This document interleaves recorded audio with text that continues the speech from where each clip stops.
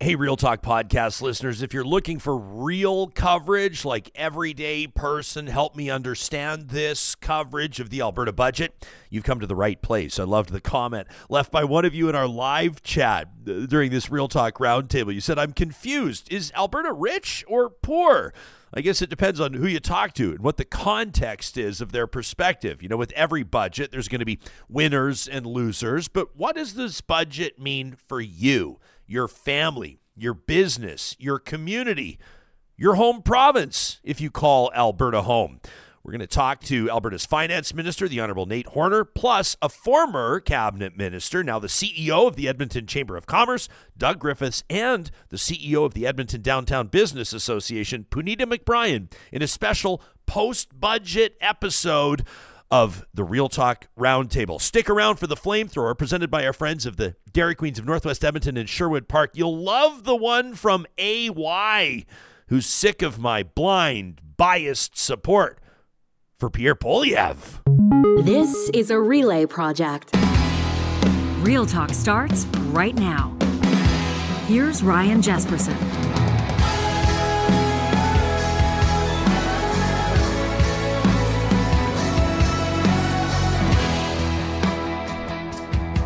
Well, just hours after the Alberta budget released, we bring you this special episode of Real Talk as we dig into the details that matter most to you as citizens of our home province of Alberta. We welcome those of you joining us from outside Alberta as well.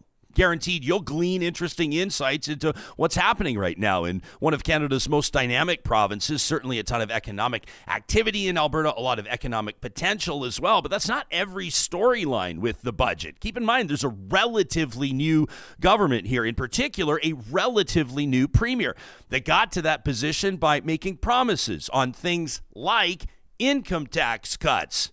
But guess what? That's not contained in this budget. We're going to ask Alberta's finance minister why when the Honorable Nate Horner joins us about 10 minutes into this episode. And in 30 seconds from now, we're going to welcome to studio the president and CEO of the Edmonton Chamber of Commerce, former Minister of Municipal Affairs, Doug Griffiths, and the CEO of the Edmonton Downtown Business Association, Punita McBrien. This episode of Real Talk is presented by Alberta's top real estate school, that's Relo, and we're going to be talking a lot about economics, the job market. We're going to be talking a lot about personal and industry potential today.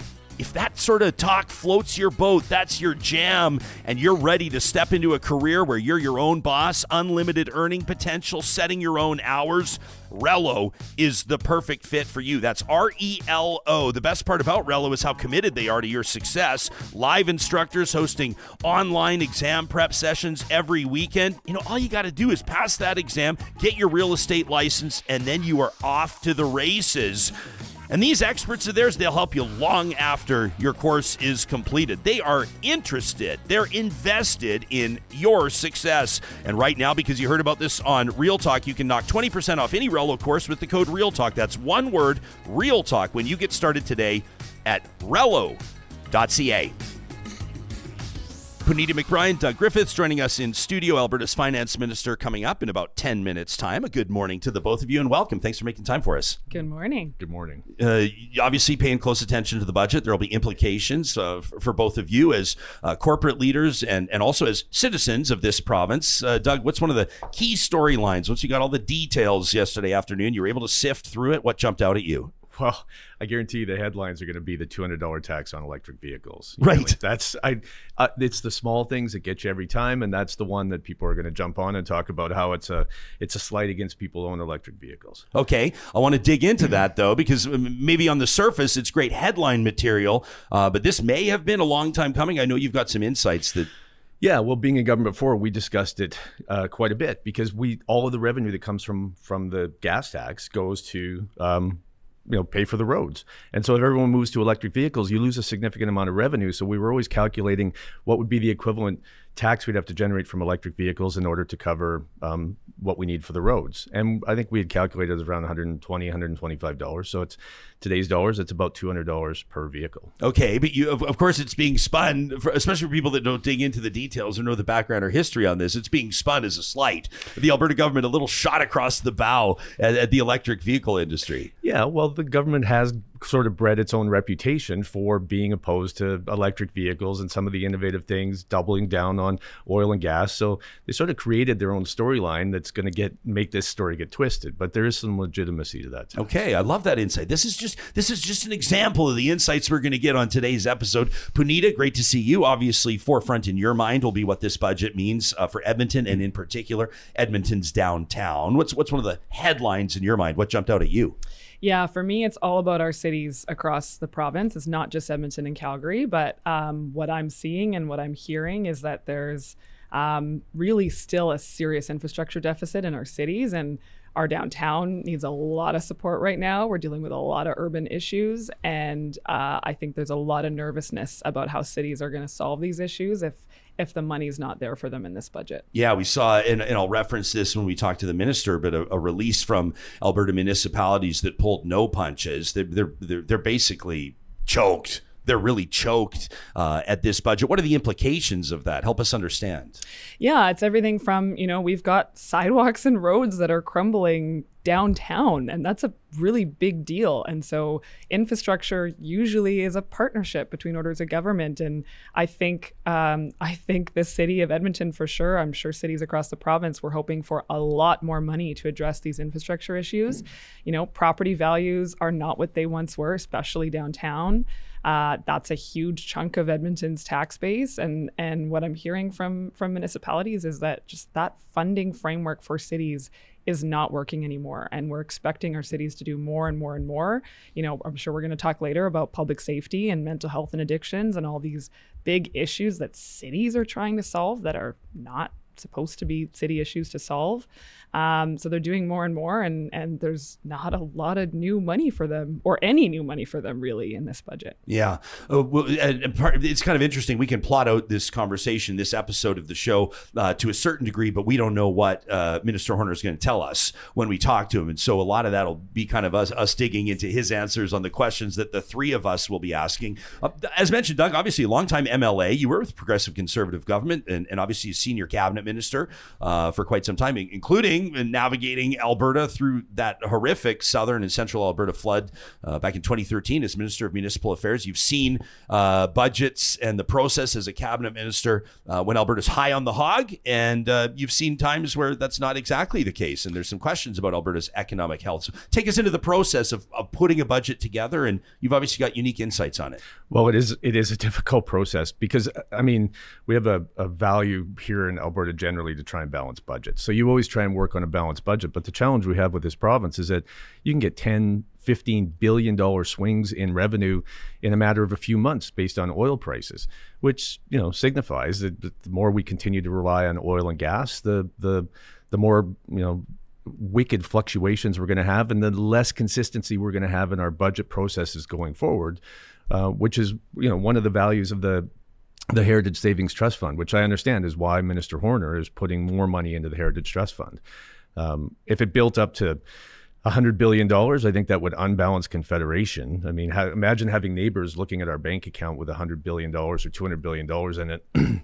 That would create a lot of challenges, but somewhere we've got to move to more consistency. But it's been 40 years, and every government has tried to do it, and it's a continuous challenge. Yeah. What do you think would be the implications? Like, just this is crystal ball, this is speculation. Take it for what it's worth. But when you say it would unbalance Confederation, what do you think actually would be the implications of that? What would our neighbors or fellow Canadians in Nova Scotia or Newfoundland or Saskatchewan, for that matter, make of it, and what could it mean for Alberta? Well, it would every single program that the federal government offered, every time there was a first ministers meeting where all the premiers got together, or the federal, provincial, territorial meetings, the conversation would always go to Alberta having hundreds of billions of dollars in the Heritage Saving Trust Fund and having lots of money, and it it would distract from any conversation, constructive conversation about how we address issues province by province and across the country. Because everyone would look at us and go, you've got all the money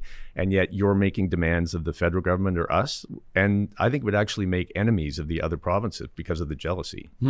I talked to a few friends kind of in our nerdy circles on budget day. It's a big one and everyone's like texting back and forth and the group chats are going off. And the very first message in the very first group chat was from someone that just said, budget's bad for Edmonton. And I know that the city of Edmonton, when there's an NDP government in Alberta, which is no one's really gotten used to, there was one of them, but maybe a little more friendly for the capital city based on the way it votes, whether or not people like to acknowledge it. That's kind of how politics works. And the budget appears to be on the surface a little bit more friendly to Calgary. Is that something that you think Edmonton businesses, Edmontonians, people in steering Edmonton nonprofits just brace for, or do you think this was a surprise to anybody yesterday? No, I think we were all bracing for it, and it's so tough. I always want to be an optimist. I always want to work with the government, whoever they are, there. And I've had great conversations with our provincial government about our economy and about downtown. I think I was maybe a little bit more optimistic than I should have been. I got my hopes a little too high, and it does sting. Like, $330 million going to downtown Calgary for their new rivers and event centers, basically the new Calgary Arena.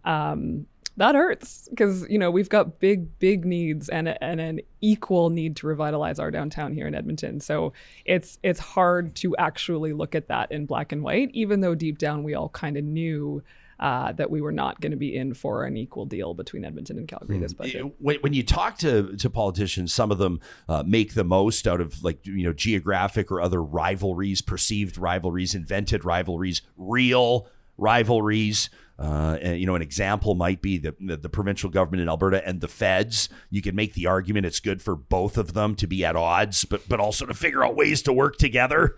I remember Seamus O'Regan, federal minister, talking about how he actually had a great working relationship with then Energy Minister Sonia Savage, and it surprised everybody. But I think it was also a bit of a relief to know that some work was being done there.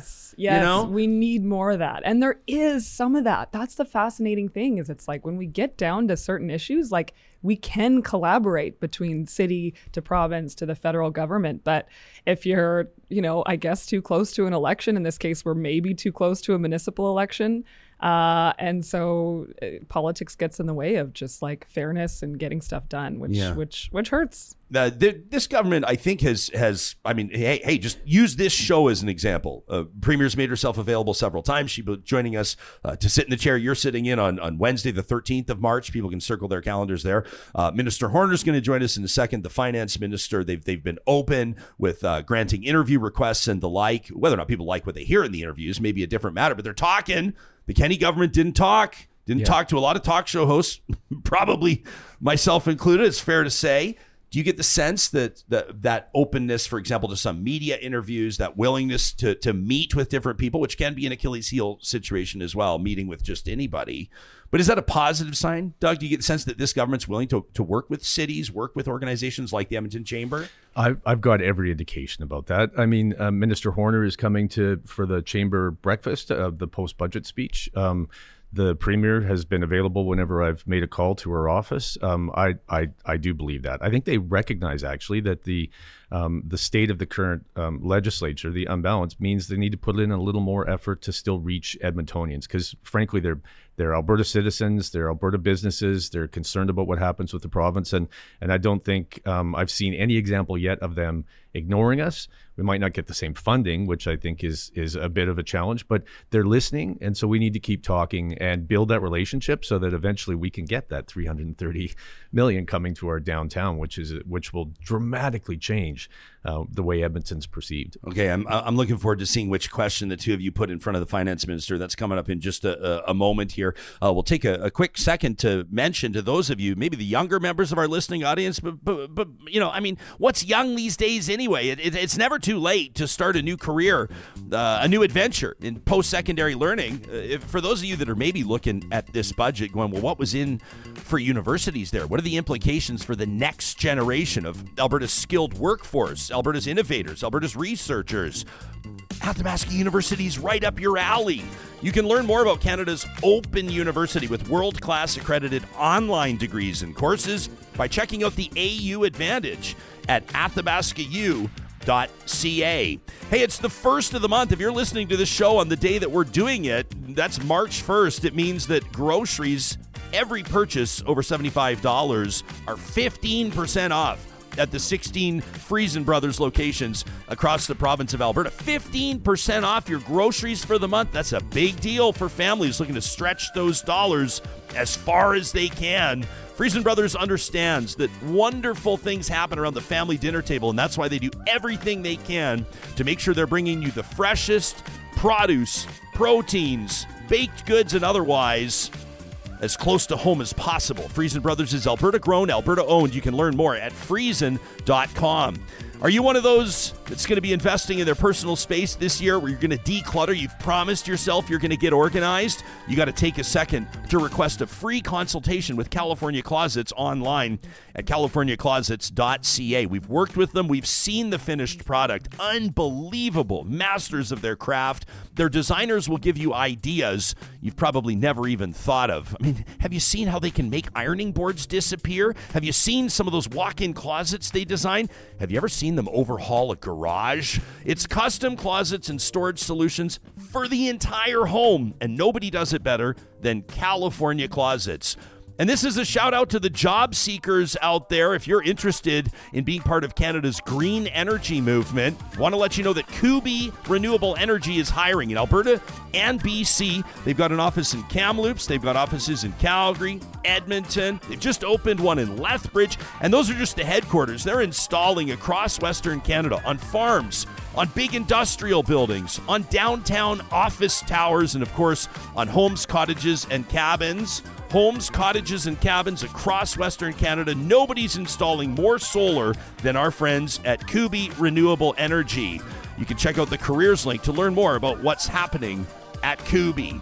And for those that are, we've caught your attention with the job seeker stuff, but you're not necessarily involved in solar installation right now. You're more looking at, you're a talented and skilled engineer. Guess what? More good news from partners of Real Talk. Apex Automation is looking for engineers, PNs, and even those that are just graduating right now to work out of their Alberta, BC, Saskatchewan, and Texas locations. Apex Automation is automating energy industry in Saskatchewan, Alberta, BC. You work in potash mining, you work in natural gas, or you working in traditional oil and gas pipelines. If you want to be part of where automation is going, you have to check out the careers link at apexautomation.ca. We're grateful to have Alberta's finance minister finding time to speak with us this morning on a special post-budget edition of Real Talk. The Honorable Nate Horner, welcome back to the show, and thanks for doing this. Yeah, pleasure. Good to be with you. Yeah, you bet. So Danielle Smith, obviously on the campaign trail, she wanted to be premier for a long time, and she knows what resonates with Albertans. Albertans like to see responsible spending and low taxes. And she promised that personal income tax relief that just isn't coming this budget. It's not coming in the next while. The cynics and the critics are saying it's not coming till an election year. So what do you say to them? Why not this year? Well, I think if you saw budget 2024, you saw how small the surplus was. We need some time to create the fiscal capacity to bring it forward. We campaign on a few different things, one of them being balancing the budget, and it is part of our fiscal rules. The overall impact of the tax cut will be about $1.4 billion once it gets to 8% over the course of a full year. I'm very confident and committed that we will be able to implement the cut. Budget 2024 lays it out where we'll legislate in 2025. We'll move to a 9% $60,000 level in 2026 and the full 8% in 2027.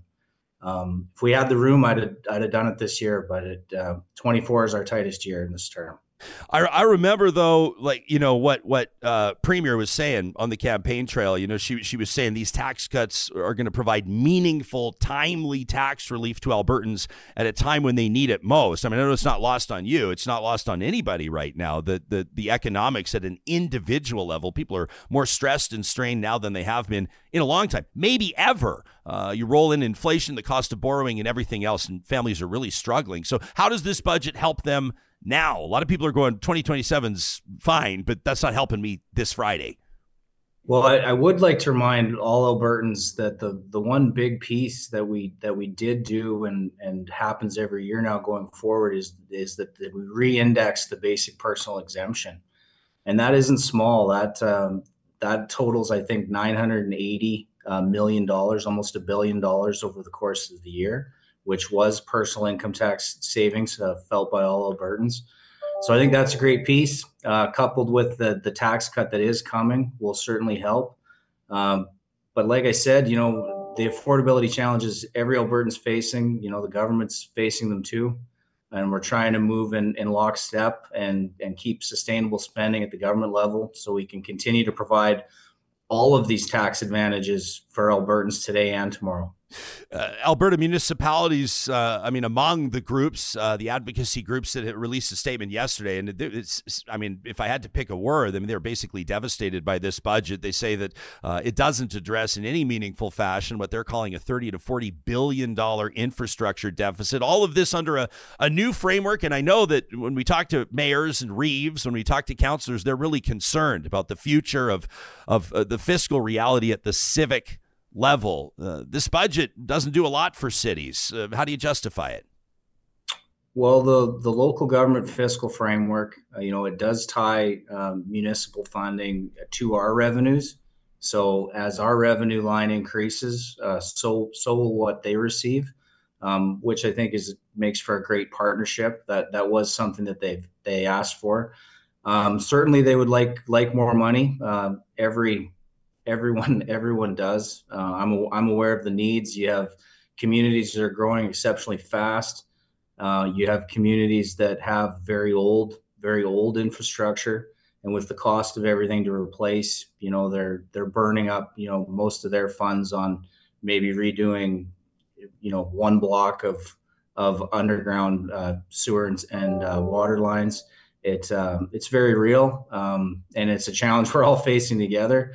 When I met with the feds and Minister Freeland at our FPT meetings, there was a very consistent, uniform call from all of the provinces saying that if you're going to help us, if we're going to increase our population by 1.2 million people in a year in a country of 40 million, you're going to need to focus on the infrastructure dollars so that we can help all of our communities. Yeah. And that largely fell on deaf ears, but it's something we're very in tune with. A lot of our capital plan is focused on building infrastructure within those municipalities.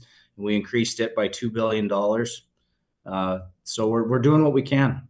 Yeah, they note and you acknowledge it, which I appreciate, forecasted population growth, which is a good news story, but we can't ignore the implications of it. They say existing roads, bridges, water, wastewater treatment facilities, energy infrastructure, schools, rec facilities, hospitals. When I say they, I'm talking about Alberta municipalities right now. And they point out that without relief or without a significant investment from your ministry and from the government of Alberta, this is going to be downloaded to property owners. This is basically forecasting significant rises, more significant rises in property taxes. Is that something that from the provincial level, you look to the municipal level and you say, well, that just might be part of the reality moving forward, higher property taxes in Alberta?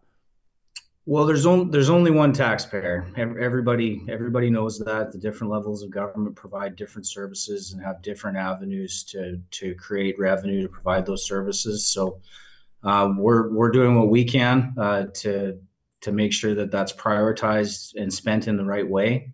And, we're all in it together. I have municipal counselors that serve me back home and do a good job. I know the pressures that they're under, but we all have our challenges. Minister Horner, it's Doug Griffiths here from the Chamber of Commerce. I had a question for you. Now, Alberta's economic success depends on having that giant economic tiger between Edmonton and Calgary alive. I saw the funding for both municipalities are pretty equitable on the highlight sheet. But in the strategic plan, there's $330 million committed to Calgary over the next 5 years. I'm wondering, how do we get a commitment to Edmonton to help with our downtown, our reinvestment, our entertainment district, to make sure that both cities are alive and well? I know that's something that is important to the Premier, and we've had a lot of conversations about that. I know when that pledge was made to Calgary, there was a determination that more had actually been spent in Edmonton leading up to that. So they thought that was actually maybe equalizing things a little bit. But all of that aside, I think the Premier does believe that there's more things that we can do to help Edmonton's downtown. We've tried to do that with the relocation of the homeless shelter and some of the other things we're doing with justice and public safety. But if there's an opportunity that makes sense, I think this government is looking forward to finding that with Edmonton. Thanks so much, Minister. This is Panita McBrien. I'm the CEO of the Edmonton Downtown Business Association. I'm glad you touched on public safety. That is, of course, one of the top priorities for my members in downtown Edmonton. I know the same for my colleague in Calgary. A lot of what we've heard on the ground is that we are facing real constraints in the justice system and in public safety, and Crown prosecutors are overburdened, cases that should be heard are not getting heard, all that kind of stuff. So I think we were looking for more investment in those areas to account for really what we see on the ground as a public safety crisis in our cities. And so I'm just hoping that you could comment on what we can expect to see in terms of changes, knowing that there's not really a significant budget increase in those areas. It's a great question, very real pressure. I'll tell a quick story. I know we had kind of a debrief from one of the major film studios after all of the filming action in Edmonton last year, and they said, we're from LA, and you got a real problem here. Like, we've never seen this kind of theft and crime amongst the vehicles and equipment that they were used to. And so that was kind of a striking comment. But I think that this budget does a lot. There's a lot of little pieces about digitizing and modernizing the court system. There's a focus around a special prosecution team to go after gang and organized crime. And a lot of other investments to try to make the system more efficient. The justice line item has increased a lot over our term. It's built up of a lot of labor, a lot of FTEs, and so it's one that we've seen a lot of growth in. But we're committed to making those investments and making the system work smoother and more efficiently. It's impacting every area of the province. So it's not lost on us. Minister, I want to ask you about this $200 electric vehicles tax. Obviously, Doug opens with it today as one of the big headline grabbers, and it has been, right? I see some people tongue-in-cheek calling it the war on electric cars on Twitter. But maybe talk to us about the logic of that tax, what else maybe you considered, and your perspective on it moving forward. It does kind of send a bit of a message, it seems, but what do you want that message to be? Well, I guess just that I don't think I think all Albertans are happy to pay their fair share. We spend far more on road maintenance, highway maintenance, infrastructure than we receive from the fuel tax. But I think notionally, it's something Albertans understand that this goes towards highway maintenance, and so when we offered affordability and with fuel tax relief over the course of the last year, this is something that my office was flooded with, was why don't you have a charge for electric vehicles? And when we dug into it, I had realized Saskatchewan had done something in 2021. They're the only province in the country, but 44 U.S. states, including California, have done this or are moving towards doing it. So I think it's very defensible for those reasons I just laid out. How we achieved the $200 number, it equates very directly with what the average Albertan who drives the average amount, driving the average vehicle, would pay over the course of a year. All right, good stuff. Minister, yeah, we've got 30 seconds left with you. I appreciate it. I want to ask you quickly about the Heritage Savings Trust Fund. Great point by a former cabinet minister on this show this morning saying if Alberta had $100 billion, let alone $250 billion in the Heritage Savings Trust Fund, it could cause a disruption in the force, across Canada. It could put Alberta in the crosshairs to receive even less federal funding for things like, well, whatever, insert program here. Can you see that being a problem that this government makes good on the commitment that Premier's talking about? Well, we're not getting our fair share anyways. I would start there. But I think it provide a lot of opportunity to this province. I know in speaking to the capital markets and trying to repair our credit rating, they love the fact that we have this fund. They see the value in it.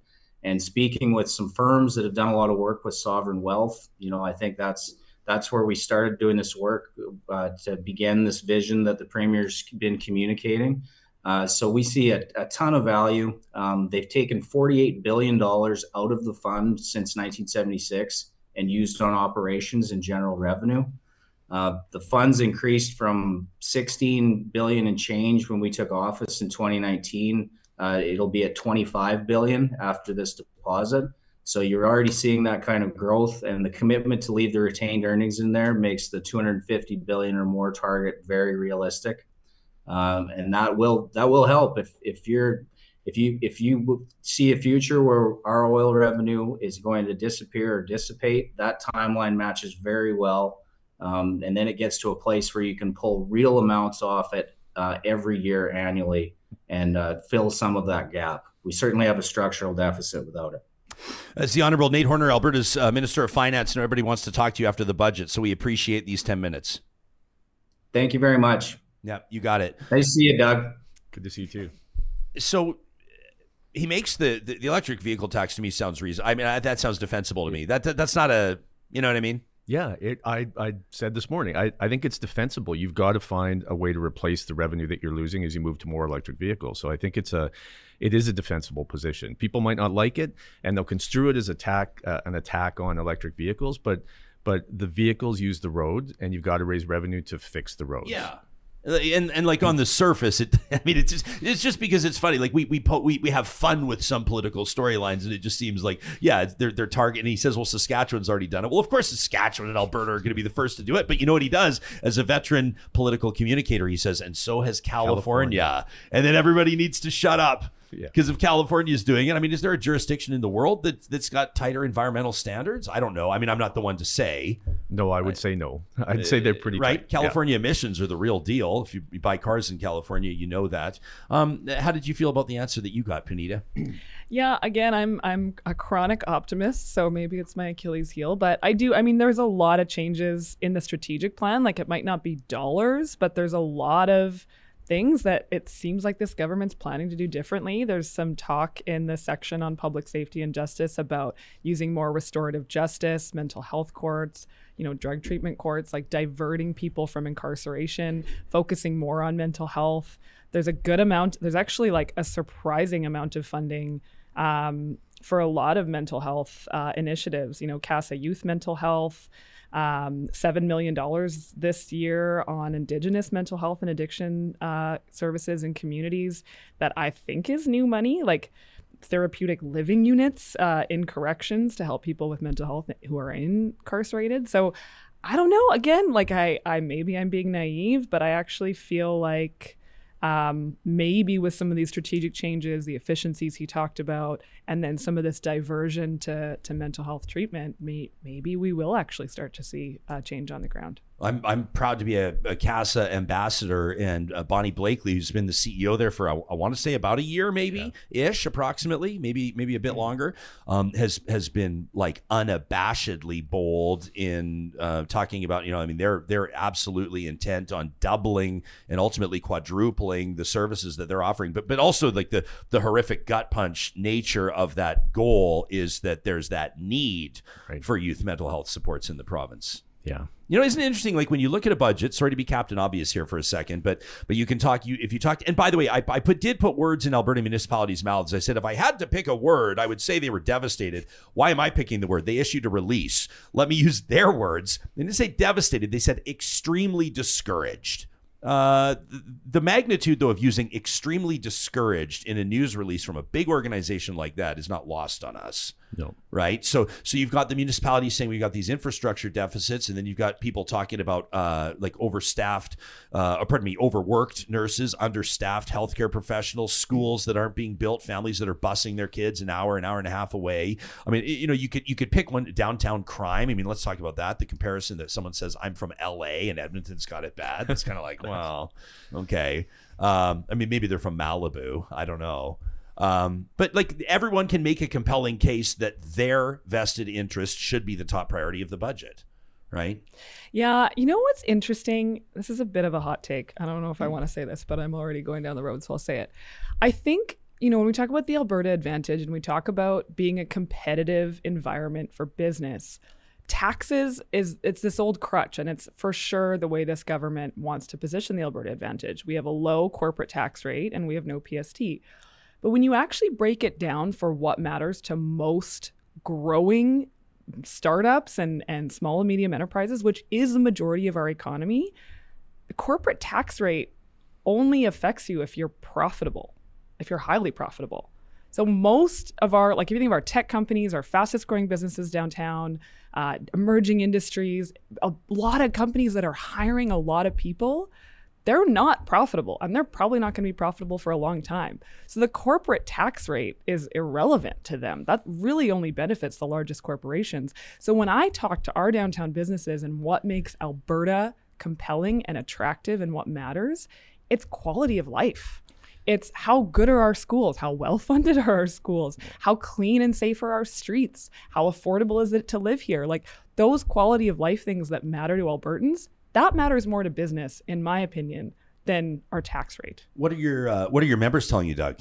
Well, our members, we've heard from some of them that hoped there would be an actual increase in the basic exemption on small businesses so that they would wind up paying less taxes. And of course, they drive 80% of our employment in this province. So if you want to have the biggest impact on businesses, the personal tax exemption rate is going to help, but that's a year or two out. But helping with small businesses, every small business that I've ever known, the second they have extra money, they put it into investing in stock or inventory, hiring new people, cleaning up the place, doing more because they're trying to grow their business. So I think that would have the biggest impact on small businesses. I want to take a look at our YouTube live chat here. And let me just drop in on this one here. Cassandra says, why are we not talking about the fact that there's zero in the budget for emergencies like fire, floods, drought, etc.?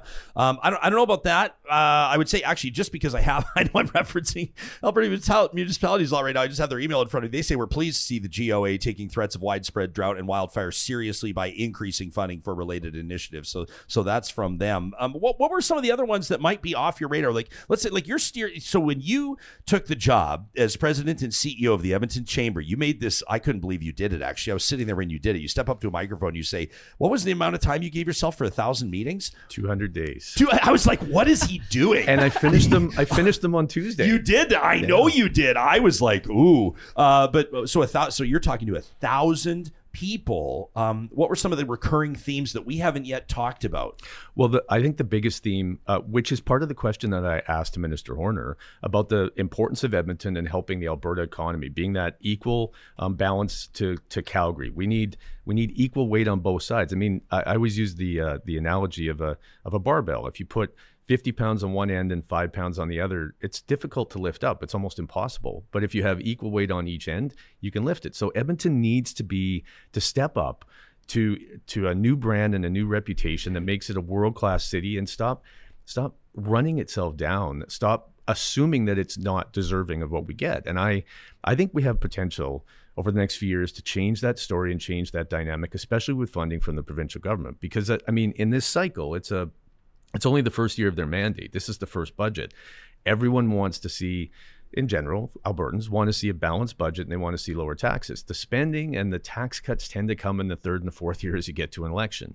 And so some of that spending that Edmonton needs, I know we got the Winspear Center, we got McEwen Business School, we got the NAIT Advanced Skills Center. That's some good investments for downtown. I think the potential to get $330 million more over the next few years is high. And I think we need to rally Edmontonians and as multiple organizations, and keep approaching this government and saying, look, we're important to you. Yeah.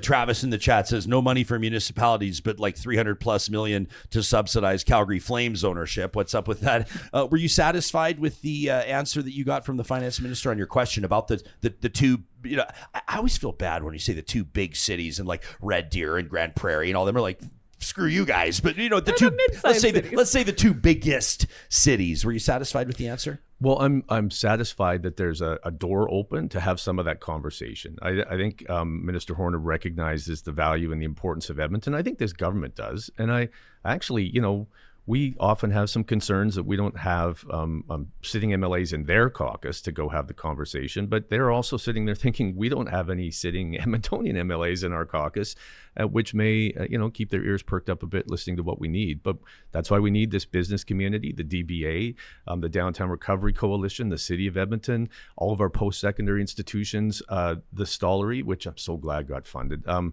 For its development. I mean, we need to have one united voice about the value Edmonton provides to Alberta's economy. And I know every single municipality is challenged and frustrated. They need to reinvent their downtowns. They need investments. Edmonton is no different than the rest of them. But, you know, Edmonton and Calgary are two of the big reasons why people move to this province. And so we need to make sure that we have that economic powerhouse that's properly funded with the quality of life that Panita had mentioned about, because that is what drives a strong economy and will help keep Alberta robust, attracting new young professionals, attracting new industry and businesses, because we need to be places that people want to live. That's what draws in investment, and that's the core of all of this.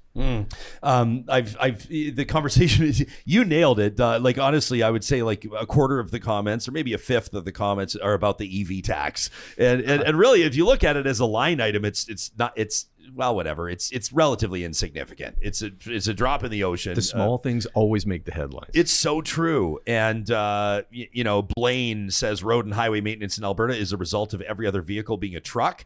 It's not an issue with EVs. I don't know. Michael says it's not that the EV tax is a big deal. It's the reasoning behind it, equating EVs to weight. That just pits people against each other. I saw some people saying that this discourages folks from being part of the road to net zero.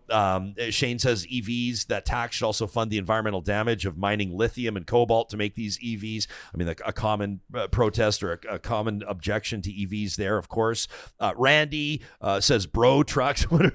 What are bro trucks? Is that like 3/4 ton and up? I don't know. Is that dualies? I don't know. But bro trucks are heavier, he says, than EVs.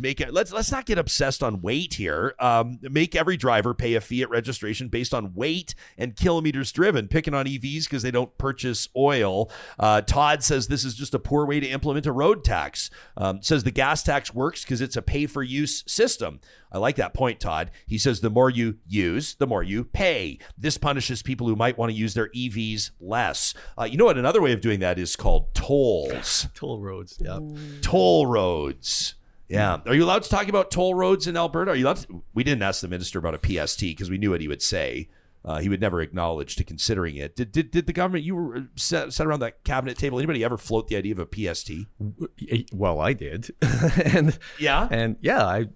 Maclean's magazine called me every 2 months for about a year just to see if I'd been shot after I talked about how, maybe we need to talk about a PST. I always found it ironic as a conservative that we tax people's paycheck. So you get the tax taken off before you ever get your paycheck, and we're okay with that. But when you spend the money, you don't want to be taxed on it. And yet a PST is shown to encourage people to save, to pay down debt, to look for tax credits, to do things like that. And so as a conservative, I always thought I'd rather have a lot less income tax and have a PST.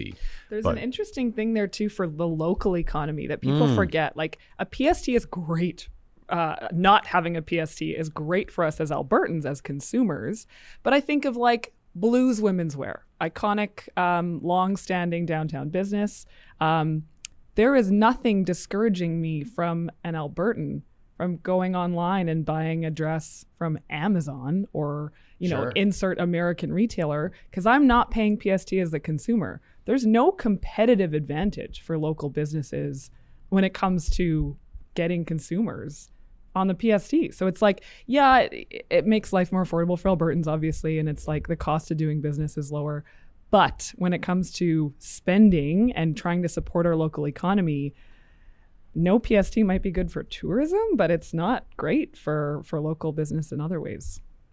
It's this gives me the inroad. I know that I'm about to say something federal, but Brian Mulroney, I mean, keep in mind, he was a conservative prime minister that introduced the GST. So it is possible as a conservative to introduce a tax, a sales tax, and rest in peace, Brian Mulroney, passing away just yesterday. If you're listening to this on the day we're doing it, passing away on the 29th, I believe, of February. At least that's when his family announced it. I was like, I recognized that he was prime minister when I was like just a wee lad. I was an elementary school kid, but there was always something about Brian Mulroney, something very compelling. I always really liked Brian Mulroney, and I know he's got his critics, and I don't know if you two saw the Globe and Mail called him one of Canada's most divisive prime ministers. They stepped on his grave yesterday. Basically, I thought it was brutal. But did you have? I know you're even a little bit younger than me, but did Brian Mulroney, did he resonate with you in any way, Panita? No, I am a lot younger than you, actually, Ryan. So no, but I obviously know who Brian Mulroney is, and then of course his son has ended up being a bit of a socialite in the Canadian landscape, and he is so likable. It's so true. Like, I don't have, when I think of the name Brian Mulroney and that brand, like, nothing really negative or divisive comes to mind at all. Like, it is just this fondness. Like, he's just sort of this face that's a big part of our history that, I feel like a lot of people are feeling pretty low today. Some people give him credit for keeping Canada together. People celebrate what he did with, on apartheid, on that file with Nelson Mandela before the United States or Britain were doing anything. And then he just had, like, as a broadcaster, that voice, man. Like you have. The voice. Yeah. Doug, you're just barely older than me. Oh, I think I'm a little bit. See what I'm doing here? Yeah. But your take, I mean, you were a progressive conservative cabinet minister. He was obviously the leader of the federal party, the prime minister. He still owns the record. I know we don't talk about politics like sports, but through an election, 1984, the most seats of any Canadian prime minister in an election. Yeah. You know what? I got to meet Brian Mulroney several times and talk to him. And what I always found was that he was an incredibly practical person. That's why he introduced the GST, because it wasn't ideological all the time with him. And I actually think, one of the challenges we have, not just in Canada, but around North America, is that conservatives have become more ideological, and they feel like the world needs to fit into a certain mindset. And so you can't discuss PST. You can't discuss free trade. You can't discuss, because they fit into this ideology the way the world's supposed to work. But Brian Mulroney was the last great pragmatic conservative politician that really focused on building the country without saying, nope, that doesn't fit into my belief system. His mind was pretty open to pragmatic solutions to real world issues, and I always appreciated him for that. And I think that's actually what made him a little bit divisive, because that's where the ideology started to take over the Conservative Party and say, we believe this, because that's what split the Conservative Party. And then we got Chrétien for 10 years. And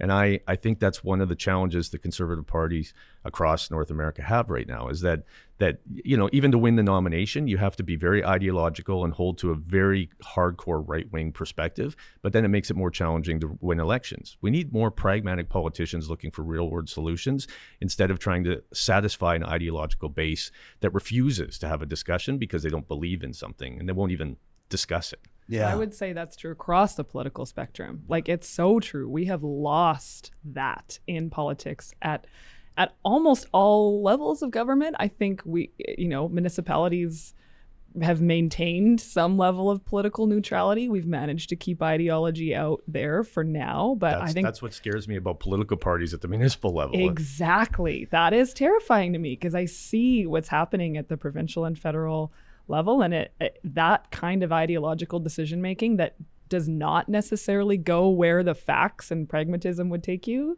That's scary stuff. Yeah. Not everybody agrees in our live chat, which is weird. Usually everybody agrees on everything. But Jillian says, how did Brian, I know when you say certain things about Brian Mulroney, like, some people are going to say, why are you talking about paper bags full of cash? Why aren't you talking about all the other stuff? So, but I'll acknowledge Jillian says, how did Brian Mulroney keep Canada together? Wouldn't the Meech Lake Accord would have appeased Quebec separatists and split the country up? Meantime, Wise Kyle says, Brian Mulroney was part of, here we go, the greatest trio of leaders, all capitalized, by the way, at the time, and maybe in history. Mulroney, Ronald Reagan and Margaret Thatcher. So we know where Wise Kyle's coming from. He says they ran the 80s to be one of the best decades for some people, for sure. Appreciate that from Wise Kyle. So enjoyed having the two of you in studio. And obviously, when you talk about a budget, you could get, in a province like this, 4.5 million different perspectives on it. But I want to make sure that we don't leave anything untouched or unaddressed or on the table as we kind of wrap this edition of our Real Talk Roundtable with Doug Griffiths, President, CEO of the Edmonton Chamber of Commerce, Panita McBride, CEO of the Downtown Business Association. Anything we haven't touched on that you thought was significant or you'd like the audience to be thinking about or asking more questions about in the days and weeks to come? Well, I would reinforce, because I think this is the most important part. This is the first year of this mandate, so it's the first budget. And I would say don't despair. There's a lot of hope and a lot of opportunity. Their revenues are going to increase significantly, as we saw from the next couple of years prospects. I think it's a credible opportunity. They're going to be wanting to reinvest in this province. They're going to be looking for opportunities to invest in this city. They're going to be looking at opportunities to continue to decrease taxes while they make those strategic investments. So, I mean, I just think Edmontonians, Edmonton businesses, post-secondary institutions, the DBA, we all need to coordinate and strategize together to make sure that we stay front and center in the minds of this government. So over the next couple of years, they're ready to rubber stamp some of those strategic investments that will ensure Edmonton's economy, Edmonton's downtown, and Edmonton's quality of life continues to be exceptional. Love it. I do want to mention that it feels like a ways from now, but it'll be here before you know it. The Edmonton Chamber of Commerce presenting the 2024 State of the City Address with Mayor Amarjeet Sohi. It's a must-attend event. You can learn more about it May 10th, 2024 by visiting edmontonchamber.com. Panita, how about you? The one thing we didn't talk about is housing. It's obviously a hot topic in all of our cities. MLA Janice Irwin is all over this right now. She's got a private member's bill, I think that's what it's called, on rent control, which is very controversial. Lots of mixed opinions on whether that's an effective measure, but I can imagine that's probably very popular with a lot of voters who are renters. And so I think it's important that this government keep talking about housing. They're investing in this budget $70 million over the next 3 years into homeless shelters. Everyone that I talk to on the ground is adamant that shelters are not a solution to our housing problem by any stretch.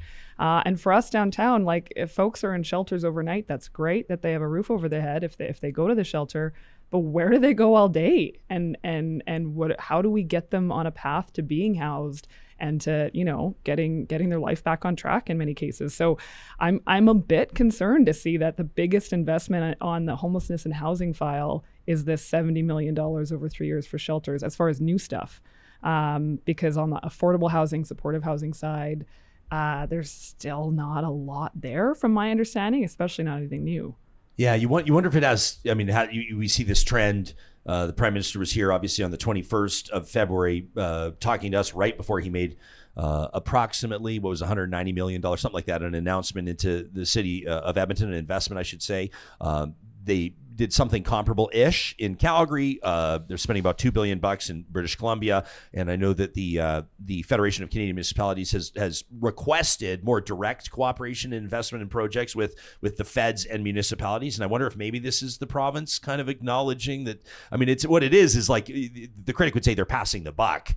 That's what the critic would say. But if it's maybe an acknowledgement from the province that they're looking at this as something that the feds and municipalities are going to try to solve. Yeah, I don't know about that. Like the housing announcement that the feds made here is going to be just barely enough for us to maintain maybe some level of affordability as our population balloons. Like that money is not going to make life more affordable for anyone. We're not going to create more affordable housing units for people who are living in poverty. Like that investment, I don't know. Like I think that's going to keep us at status quo maybe. But there's growing challenges, and I don't think it's enough.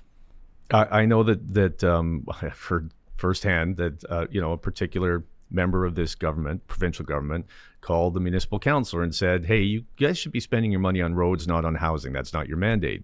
But the province didn't step up with the funding necessary for housing. So the city is stuck in a bit of a quandary that we need appropriate housing, and we need to improve our roads, and we need to invest in downtown. So it comes back to And I was pleased to hear Minister Horner talk about, as their revenues increase, their surpluses increase, more funding can go to municipalities. But they could also transfer that surplus to the Heritage Trust Fund and create no surplus. So I really hope the intent is there to provide increased funding to Alberta's municipalities, because they desperately need it. And our economy is driven, not just by the province, but by the quality of the communities you live in. So I hope that funding increases. I wish I could remember who said it, because I think it was the comment of the day in our live chat. So I apologize to the Real Talker who it was that left this, but they said, as they're listening to us go back and forth, they said, "I'm confused. Are we rich or are we poor?"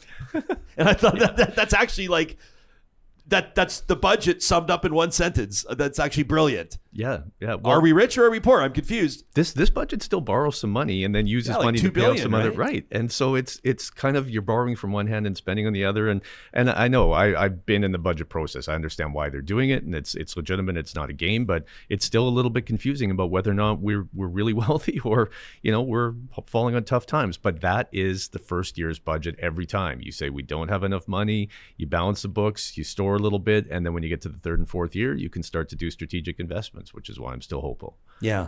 Okay. It's funny how that always aligns with election cycles. Yeah, it's weird how that works, isn't it? Everything just in these perfect 4-year blocks. Huge thanks. By the way, do you see this green square here in our live chat? That's called the super chat. So that indicates to us that an audience member has actually donated money based on what they heard. And Ken just shot us $5, and he says, "Give me a cabinet full of Doug Griffiths, please."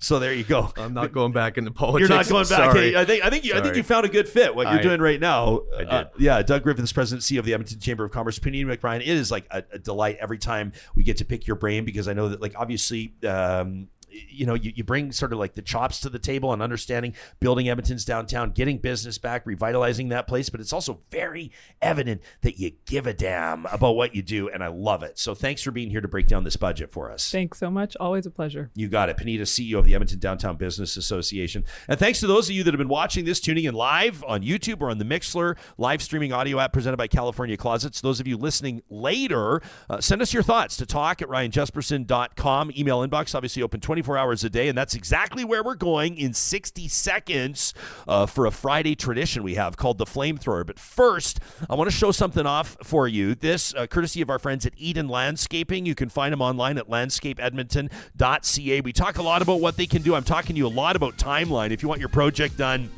in time for that Canada Day party, or maybe your 50th anniversary, maybe your son or daughter's graduating from high school, you're going to have people in that backyard, they're going to arrive through the front, you want your curb appeal to be top notch. Check out the work that Eden Landscaping can do, taking vision and bringing that vision to life. You got to check out their Greenland Garden Tour submission. This was a home in the Balmoral Heights neighborhood. They featured in this landscape installation over 100,000 pounds of boulders. How amazing is that? I love these rock gardens, these sort of more arid designs that are becoming more on trend, especially with more drought condition forecasted. Your landscape designer has to understand where things are going and how those trends are matching that. That's exactly what Mike and his team do. You can request a free conversation with them by checking out their website, landscapeedmonton.ca. And if you happen to be, heaven forbid, impacted by flood, maybe it's a burst pipe in the winter, maybe it's flooding through the spring rains or wildfire, let me tell you, Complete Care Restoration has more than 25 years of experience restoring property and rebuilding peace of mind.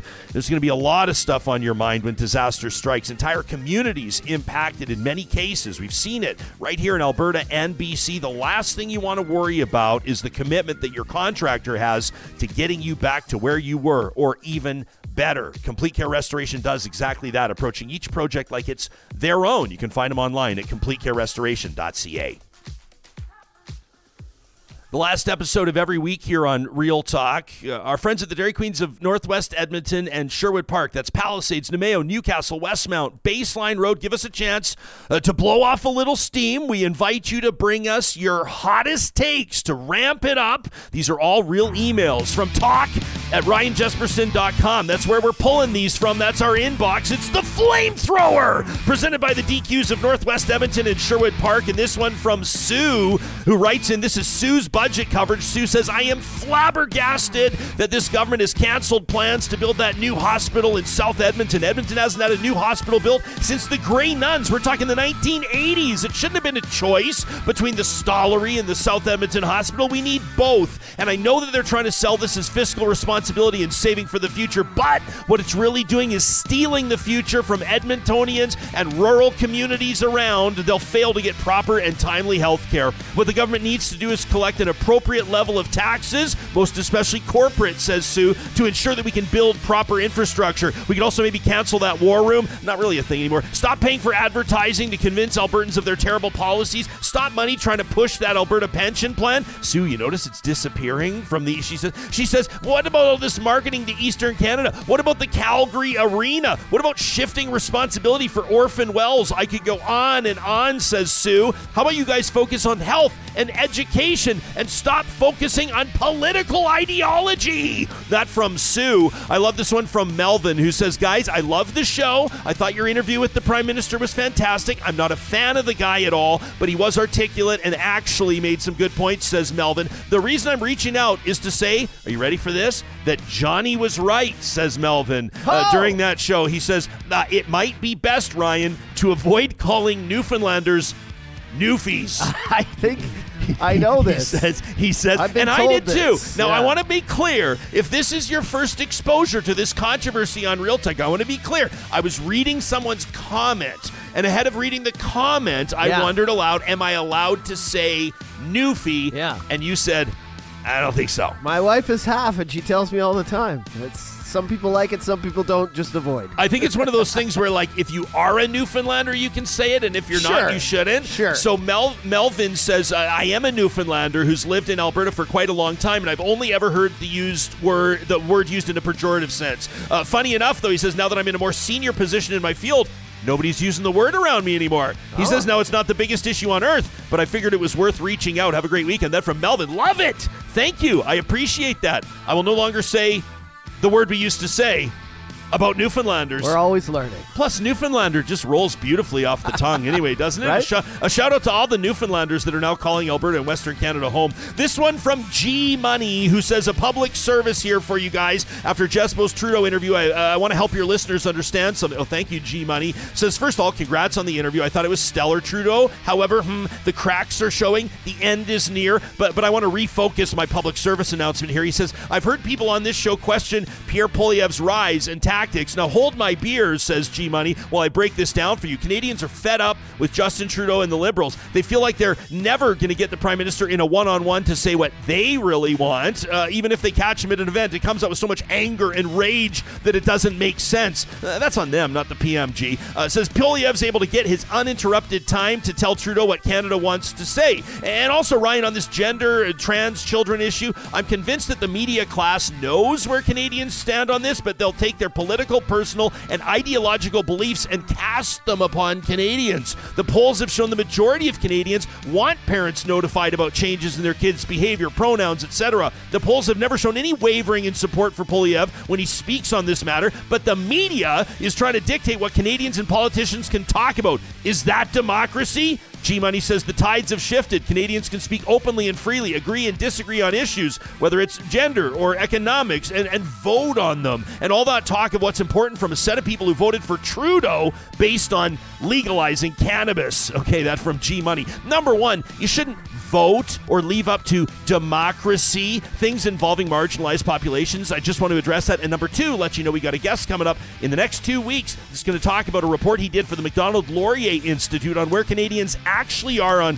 quote-unquote woke culture. Pardon me invoking the phrase. How about this one from Brian, who writes in and says, Jespo, I enjoyed your Black History Month Real Talk Roundtable, but as I listened to it, I have to be honest, I felt insulted. I'm a white guy, born and raised in Canada. I'm 65 years of age, says Brian. I've crossed paths with many people over the years from many different ethnicities and cultures. When I meet someone, I don't see color, I see character, and I resent being included in a general statement about whites being racist. I am not racist. racist. To me, it felt like reverse racism against all the whites. Maybe your guests should rephrase their comments so that they don't come across as being racist against white people. Brian says, I've always felt when it comes to employment, government, the best person with the best qualifications should fill those positions. Now, I do realize not all people feel that, and there are real issues in this country, as well as the countries that your guests left to come to Canada. Sincerely, Brian, who signs off, peace and love. This one from kind of a highfalutin personality, Johnny. This is a tragedy. We're going to use his full name because he signs off with it. This is a flamethrower submission from Chris Flett, who's the business manager from IUOE Local 955. So we got a union leader writing in here. He says, Jespo, I appreciate the great discussions you have, the diverse viewpoints you foster. I love the show. However, he says in all caps,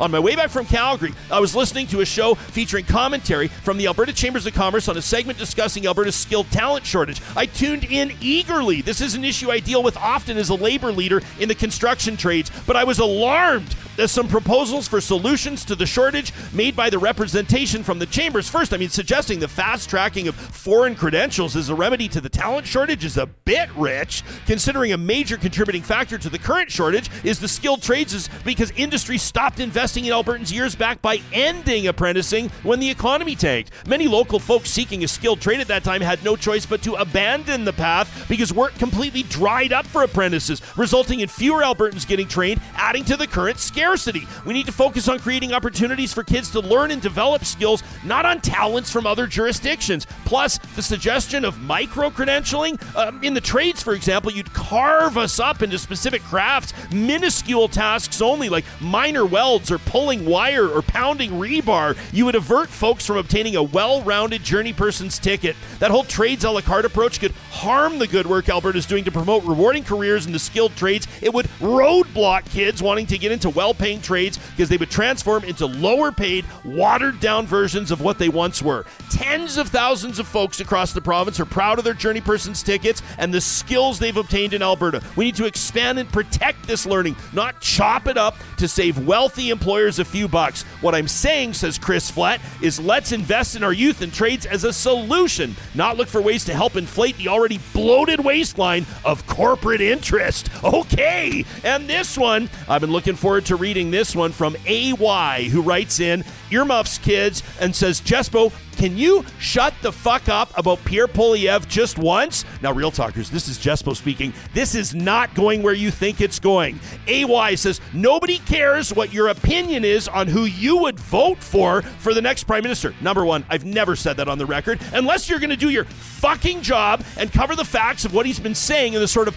bullshit he's been spreading. You saying you think he should be the next prime minister, which I have never said, is totally and completely fucking useless bullshit, says AY, who spends more time writing angry emails than actually listening to what talk show hosts say. AY says, maybe if you stopped LARPing as a journalist and actually pulled your head out of your ass and looked at the information freely available, you would see that Danielle Smith, David Parker, Maxime Bernier are all peddling Russian propaganda. They have been since the anti-trans march last September. Fucking Reddit revealed that the vast majority of the online support for these grotesque ideas being astroturfed through false narratives and sock puppet inflation of engagement numbers. Try reconnecting with Rachel Gilmore or even looking at her reporting on the Conservatives and how they absolutely hate the hate that they're supporting. Your blind, biased support of Conservatives in Canada, this is unreal, right? Is exactly how Hockey Canada ended up with rapists and other fuckheads in charge of things. So not only does AY pin Pierre Poilievre's prime minister rise to power on me, but I'm responsible for the Hockey Canada scandal too. AY, thanks, but no thanks. You can send us your flamethrower. Fire it up anytime at talk@ryanjesperson.com. It is proudly presented by the DQs of Northwest Edmonton and Sherwood Park. Big week coming up on the show next week. In the meantime, tell your friends to subscribe to Real Talk on the podcast, on YouTube, and of course, we'll see you back here Monday morning with Charles Adler.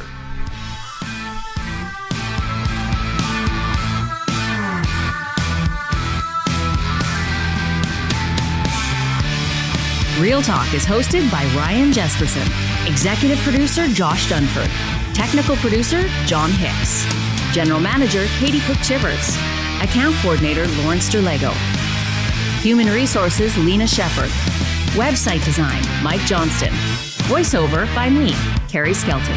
Real Talk's editorial board is Supriya Dwivedi, Ahmed Ali, Brandy Morin, Ann Castleman, Corey Hogan, Harmon Candola, Catherine O'Neill, and Chris Henderson. Member Emerita, Julie Rohr. Real Talk is recorded in Edmonton, Alberta on Treaty 6 territory, the traditional and ancestral territory of the Cree, Dene, Blackfoot, Saulteaux, and Nakota Sioux, home to the Métis settlements and the Métis Nation of Alberta. Real Talk is a relay project. For more, check out ryanjasperson.com.